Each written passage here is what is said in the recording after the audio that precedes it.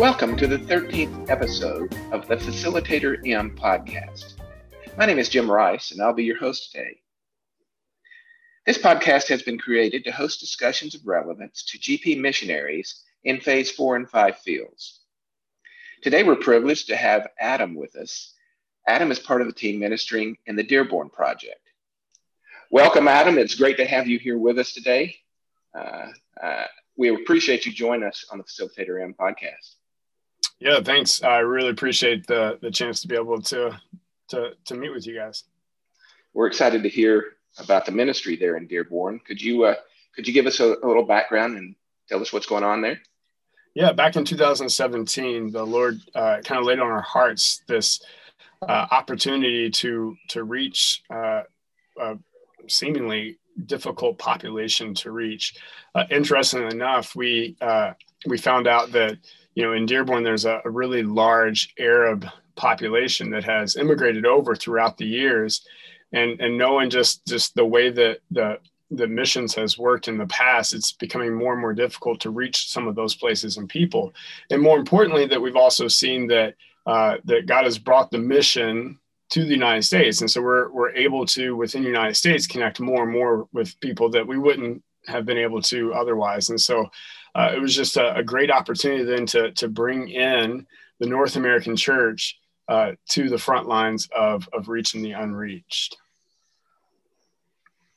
And do you know why Dearborn became the center of the Muslim immigration to the U.S.? Yeah, interestingly enough, Henry Ford, when he first started Ford Dynasty, so he was born and raised in this area and started Ford Motor Company from Dearborn. And when he was opening up his first plants and kind of starting this dynasty, he made it very advantageous for Arab immigrants to move over and to work here. A part of that was because they were super hungry to work. They really were excited to jump in, would work long hours and put in the time. But Henry Ford also was not quite fond of Jews. And so he made it quite advantageous for Arabs to move here, just to kind of at that time to keep Jewish people away from the area. And so that's kind of an odd part of Dearborn's history, but that's what really started it back in the turn of the century with Arabs moving over. Then throughout the years, there was different shifts that have happened in immigration shifts that have happened over the years that it just kind of grown into where now over around 60% or so of our population have Arab roots. And so it's, out of a city of 100,000 people, that's, 60,000 people can trace back their roots to the Middle East. Wow. And for you guys, as you moved into this area and this ministry, how were you accepted by the community? Yeah, I think that's a great question. We served overseas for several years, and one of the things that we were kind of expecting when we moved here was to be welcomed in the same way that we were welcomed in overseas. When we moved to Eastern Europe, it felt like we were coming into someone else's home, and they were welcoming us in, and were a little intrigued to connect with us and to learn English. I think when we moved here, it became a little bit of a staring contest, because in some capacities, we were the host and they were the guests, but we were moving into their city where they were the hosts and we were the guests. And I think for a while, there was a little bit of a staring contest to figure out, how do we connect with people? And not just in ways that, like, okay, of course, we can set up English classes, we can connect in different ways to bless the community, but to be welcomed in, to feel a part of it. I feel like that was the challenge. The other piece to that was really interesting was that in our city, we were kind of the minority. And so we found that even though a lot of our refugee and immigrant friends were pretty new to the country, they had a built-in network of people like them that they were able to connect with. And so that made it interesting. We would go to the playground, and then we felt like, how do we kind of break in to the subculture here in Dearborn? Or we drop our kids off at school, and how do we kind of jump into that? And to be honest, it just took a lot of time for us to keep showing up and being in those places and to have that overlap where over time it just felt like we were kind of worked into kind of the thread of the community. And looking back from 2017 till now, how would you say that's worked out? How have you been able to integrate yourself? Yeah, I mean, in lots of different ways. So like I said, just kids are this great equalizer. And so Sure. we have 4 kids, having 2 that are in local school, it has just been an amazing piece there, just to be able to be present in the school. Would you say that you've been successful at the integration? Are you accepted in the community? Do you feel that you have the ability to make inroads and develop relationships? Yes, I think we have been. I think it varies from family to family. It varies depending on the relationship. So for some of our friends, we've been accepted in, and a lot of it's because of what we've been able to do for them. Other families and friends, we've been accepted in for what they've been able to show us and provide for us. And so, we've tried to find some mutuality. Now, there's always those outliers that are kind of like, not my people, not my tribe, not my group. And so we've realized that as great as we think we are, not everyone thinks we are. But yeah, I think overall we've been accepted in well. What's been the hardest part for you personally of making that transition from working in a foreign setting and in another culture to working within a U.S. context, but still in another culture? Yeah. I think that's the craziest thing. We live in a third culture. This is not the Middle East, and it's also not the Midwest, the typical Midwest of the United States. And so for us, we've realized that we can learn about the people group that we work with, but at the end of the day, there are so many variables to the people that we're connecting with. How long have they lived here? Were they born here? How many generations have their family been here? What did they do before they came here? There's so many variables that have helped us understand that we live in a third culture, and so to treat this people group as one is actually very, very difficult. Our kids' friends, they've been here for generations. They speak with thick Detroit accents. They're worried about who the Pistons are going to draft, or who the Lions are going to draft next week. It's amazing. But then across the street, we have a family that just arrived in the United States a year ago. They speak no English.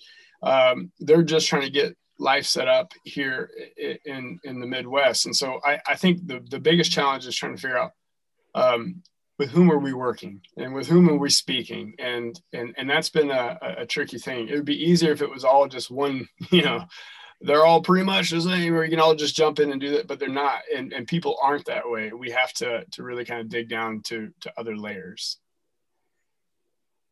I don't know if this is a good question or not, but do you find it easier to make relationship inroads with newer first generation immigrants, or with those people who have assimilated into the U.S. culture, like those third and fourth generation people you just talked about? So that's multi-layered. It is easier to connect with people who have newly arrived because I think there is a lot more openness to connect with people. There's probably a little bit more how we can help and bless and help integrate them into new school systems, things like that. The challenging piece of that is that typically the language piece is not as great. So they're just learning English and are just trying to communicate. And so that's been a challenge. Then you have other groups who have been here for generations. And of course they have the same interests as we do, the same interests as our kids.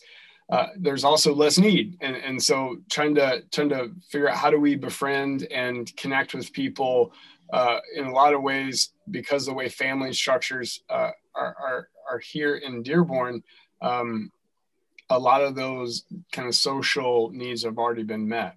And so that it's trickier to figure out how do you connect with people in that sense. In those connections, Adam, do you find that it's important to the people that you're reaching out to for them to feel like, and probably go past feel like, to understand that you're actually looking for a real relationship and you're not just trying to get when they realize who you are, not just trying to get a conversion? Yep. Yeah, totally. I mean, we learned even when we lived overseas that people typically from more Eastern cultures, they don't care, about what you say as much as who you are that's saying it. And so relationship is a really key ingredient to communication. And so one of our core values here in Dearborn is we share our faith boldly, but we keep showing up with people. And we want to make sure that our friends realize that we are going to be there with them and for them in the midst of everything. And I think that's been a really key piece, is even as we brought new interns in and teammates in, we've been able to just really drill down, keep showing up, be faithful in the relationships that you're building, be patient as you see those relationships develop. Look for ways that God is moving and working. Let's celebrate those things. But this is not a microwave. This is a slow cooker. And that's okay. It's okay because, we believe that will be a longer lasting change in our culture here, is if we are patient and we look for those ways to sell. We look for ways God's moving, but we're patient and we keep showing up. What about in initial contact with folks? Do they know that you, from the beginning, do they know that you are in some form of ministry? Or is that a secondary thing that comes along down the road once they get to know you? How do you present yourself, I guess, would be the question.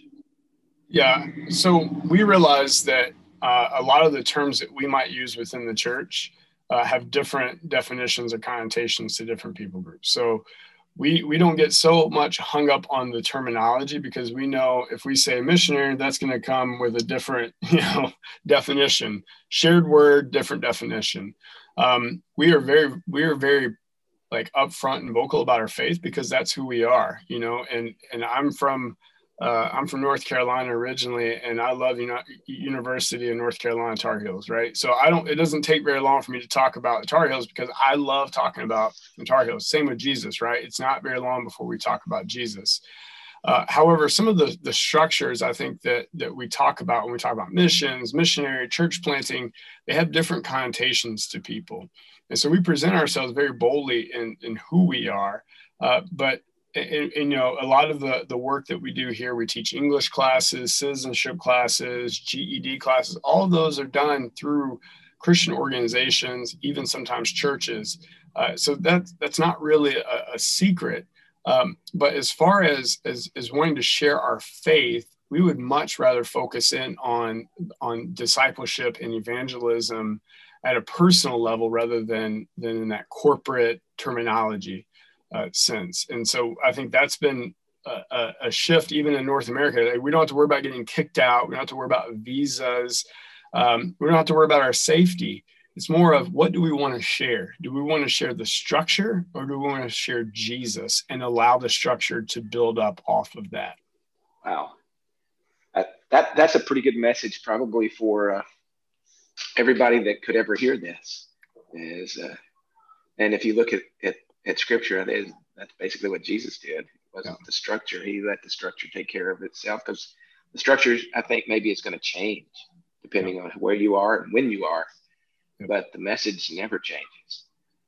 So that's great. If you were to be able to speak to a group of Christian workers who are in a different culture from where they originated, but we're not North American, or to the church in an area not in North America, but also working with migrants or immigrants or refugees, people from a different culture, what would you say, just from and I know your experience is going to be different from theirs, but what would you say to them are a couple of the big points to look at as they start dealing with a different culture that is dispersed from their home country. Yeah, I think a lot of what we are learning here is take time to be a learner and to ask good questions, to recognize that that I have a lens from which I see things, and that those I'm encountering and working with, they have a lens from which they see things, and that we're all kind of put into this same, as I said before, this third culture to say, okay, how do we all fit together? And I think that's been the biggest key. I don't want to push an agenda from my lens, and I don't want to push an agenda from someone else's lens. And I also don't want to just look at this culture that we live in now, but how do we all as pieces and parts fit together?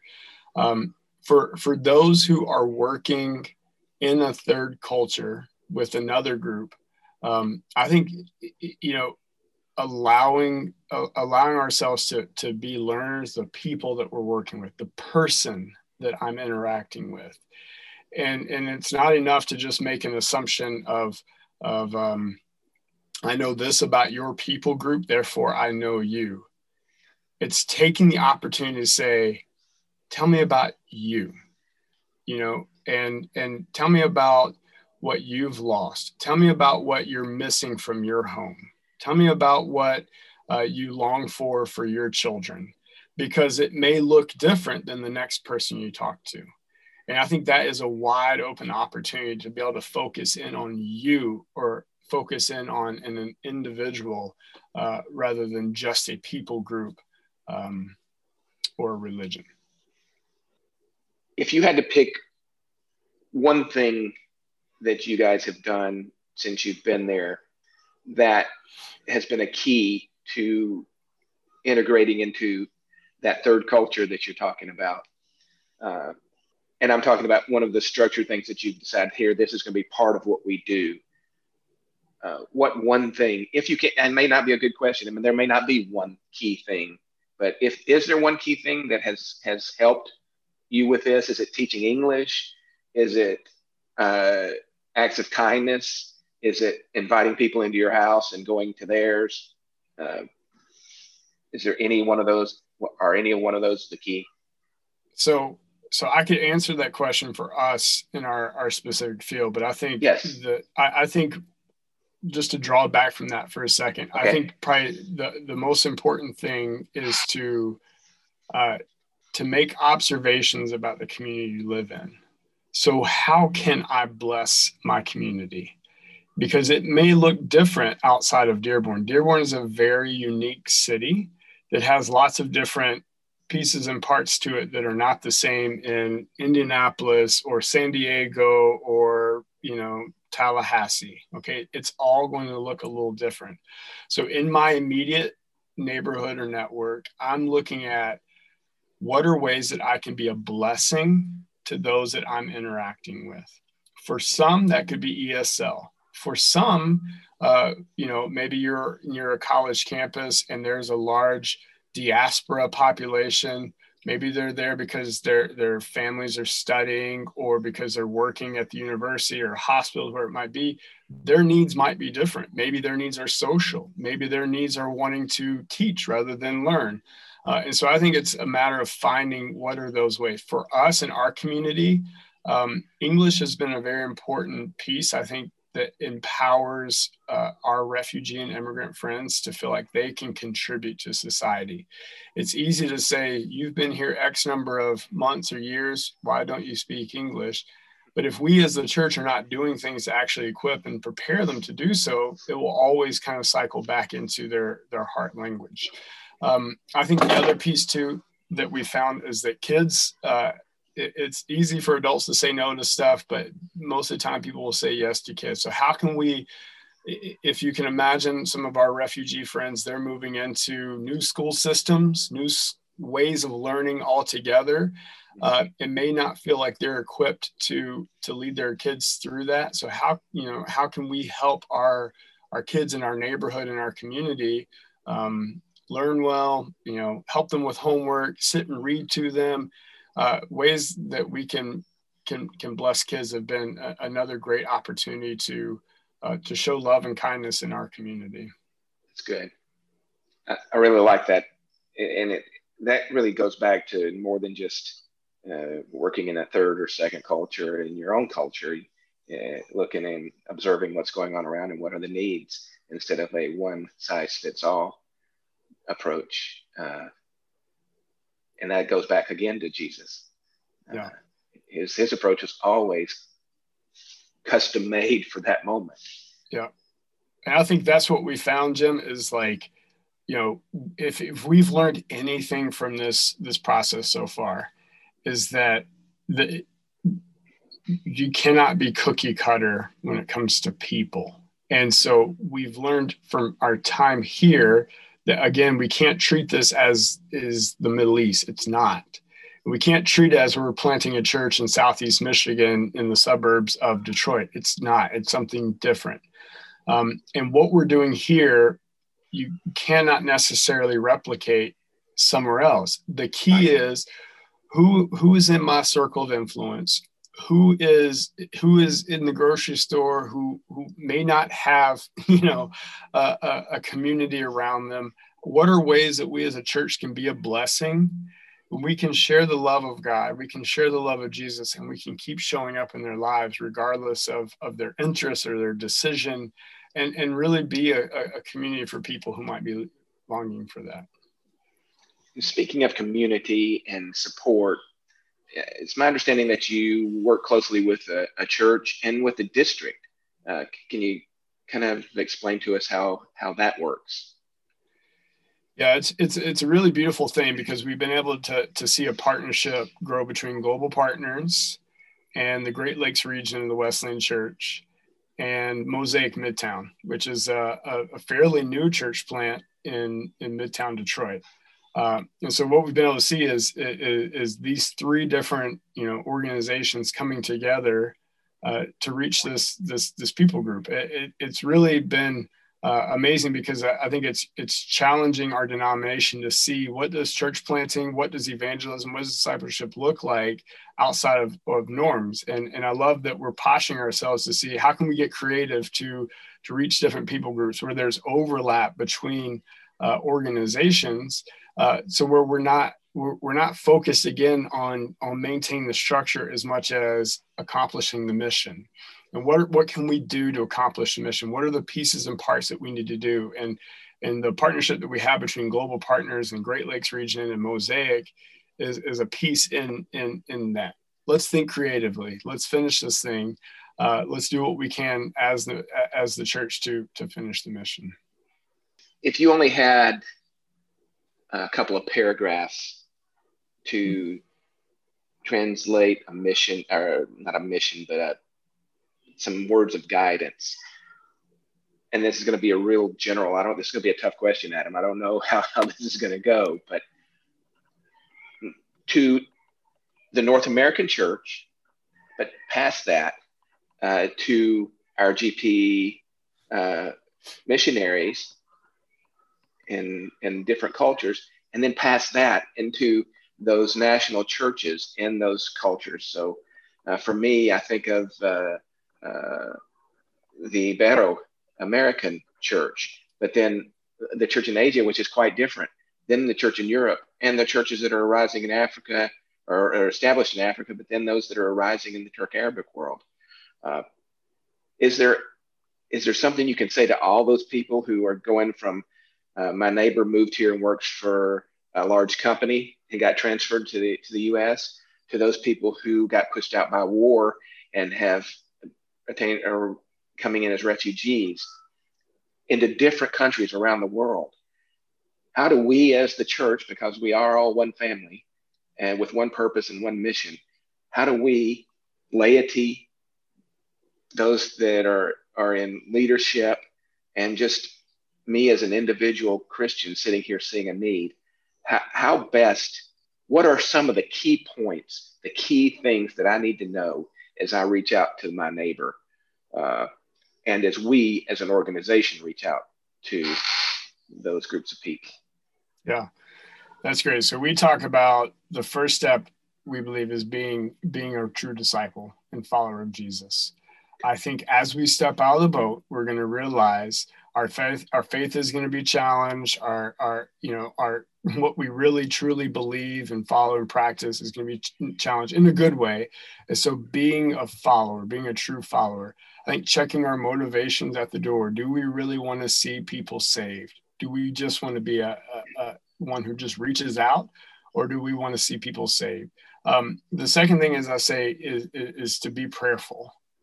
Be prayerful in the relationships you're going to enter into. Be prayerful about who you should connect, how you should connect, who are the people there, because again, it's not enough to do this out of our own strength.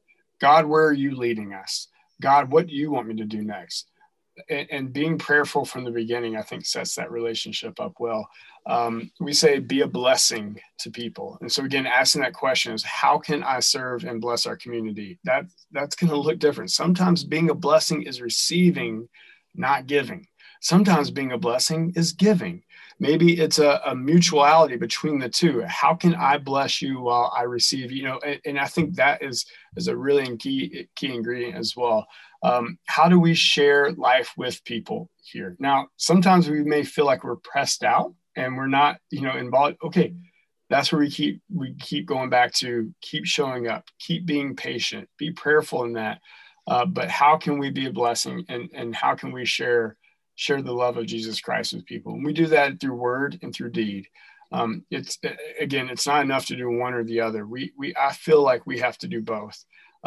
But then that last principle of keep showing up so that people can see that we really genuinely care about them as people. Adam, in kind of pulling this all together at the end, if you could just say anything that's on your mind or heart that would give either encouragement or guidance, or whatever, words to those who may be listening to this. And obviously this is directed at missionaries in phase 4 and 5 fields, but it's begun to spread out past that into most of our GP missionary community, and possibly into, I think a discussion like this would be huge for the North American church to hear, because there's so many people that we can impact, who can impact who are going to go back to where they came from at some point, or at least have contact there. So just some words not to wrap up, but important words you think need to be said that we might not have covered so far. I think the biggest thing is we can see this as a negative or as an opportunity for us to connect with people from other people groups in other countries that we wouldn't be able to otherwise. That could be seen as a threat, change to our culture, or change to our neighborhood, or as an opportunity that God has ordained, that God's not surprised by, that he's not overwhelmed by. And in fact, he has put those pieces together so that we could be the church among people that may not connect with the church otherwise. I do think that whether people go back to their countries and take the gospel with them, I don't know. I don't know what people's immigration patterns are going to be or migration patterns, but I can tell you with technology right now, we are all connected. And there are stories after stories of the things that we are doing here being communicated back to people overseas. I had a student who was coming for an English class, and it was in the middle of winter, and we had just gotten about 6 or 7 inches of snow. And so I got there a little bit early, and I took a snowblower just to kind of clean off the parking lot a little bit. And as he pulled into the parking lot, he got out of the car and he was so excited. He was so grateful that I cleaned the parking lot off for him. In fact, I remember as I was walking into the building, I looked back and he was taking a picture of it.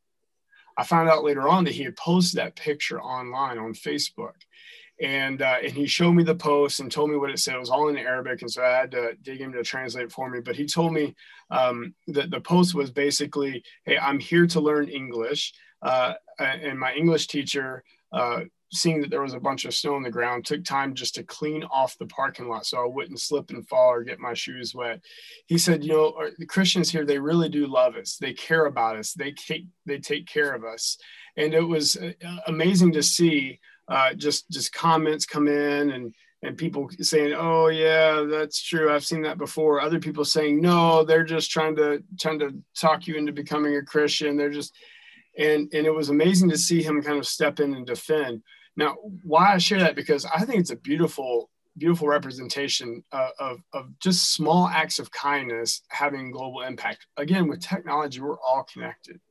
And if I have to believe that if one person could see that instance and see that maybe Christians are loving, maybe they are kind, maybe they're willing to do things to love others, that maybe someone back in the Middle East will see that, hear that, and begin to believe that, and we can begin to shift and change the narrative that people have been told their whole lives.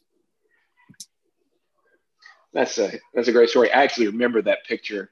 I saw that picture and I'm going, it is amazing the things that we really don't think about being impactful for the kingdom, impactful to other people, and they blow up because they come out of a heartfelt caring, and other people sense that. So that's fantastic. And the idea that he put it up there and that there was a discussion afterwards. Yeah. So that impacted more than just him. That impacted the whole community that he had connections with, and who knows where it went.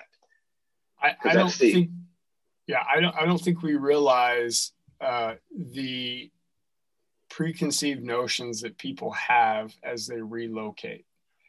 And I think it's true even as missionaries from the established church going to places, we might know things about the places we're going. We might have an idea at least, or I've heard this, or are they going to do this there? We have these kind of in our minds, like this game plan of what's going to happen there.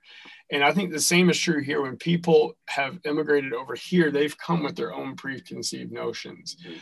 In a lot of cases, especially if they're coming from a different religion into a very kind of Christian environment, they're going to have preconceived notions about that as well. And, we as the church have the opportunity to either break those stereotypes or to fulfill them, right? And in a lot of cases, those stereotypes are negative. Okay, they hate you. They don't like you because of your religion. They don't like you because of your race, your ethnicity. They're going to reject you. So we as the church have the opportunity to fulfill that, or we can break that. And that's why, I say that the opportunities that we have, the North American church, the global church in general, is which one are we going to represent? We had a group come through meeting with some of our ESL students, and some of our ESL students have newly arrived. Some have been here for many years. And one of our short-term teammates asked a question: how is it some of you have been here so long, but you're just now beginning to learn English? And one of our students responded back, a lot of us really want to learn English. We just don't have anyone who will sit down with us and take the time to teach us, to be patient as we make mistakes, to help us through and correct us and fix it. And all of a sudden it became, maybe I am a part of that problem. So therefore, again, we have an opportunity to either be a blessing or to keep the cycle of separation and division and there. And we as a church have that choice to make. Yes. That's great. Adam, thank you so much for taking the time out to be with us today. Thank you for following the path that God's had for you, even though it's taken turns that you never expected, I think, but for continuing to be faithful and obedient to Him, and for loving people. That seems to be the key at the beginning to actually having a love that surpasses the love we can give that comes from God. So thank you so much for being here. Yeah, thank you. And thanks for all the work that you do to be a part of the mission.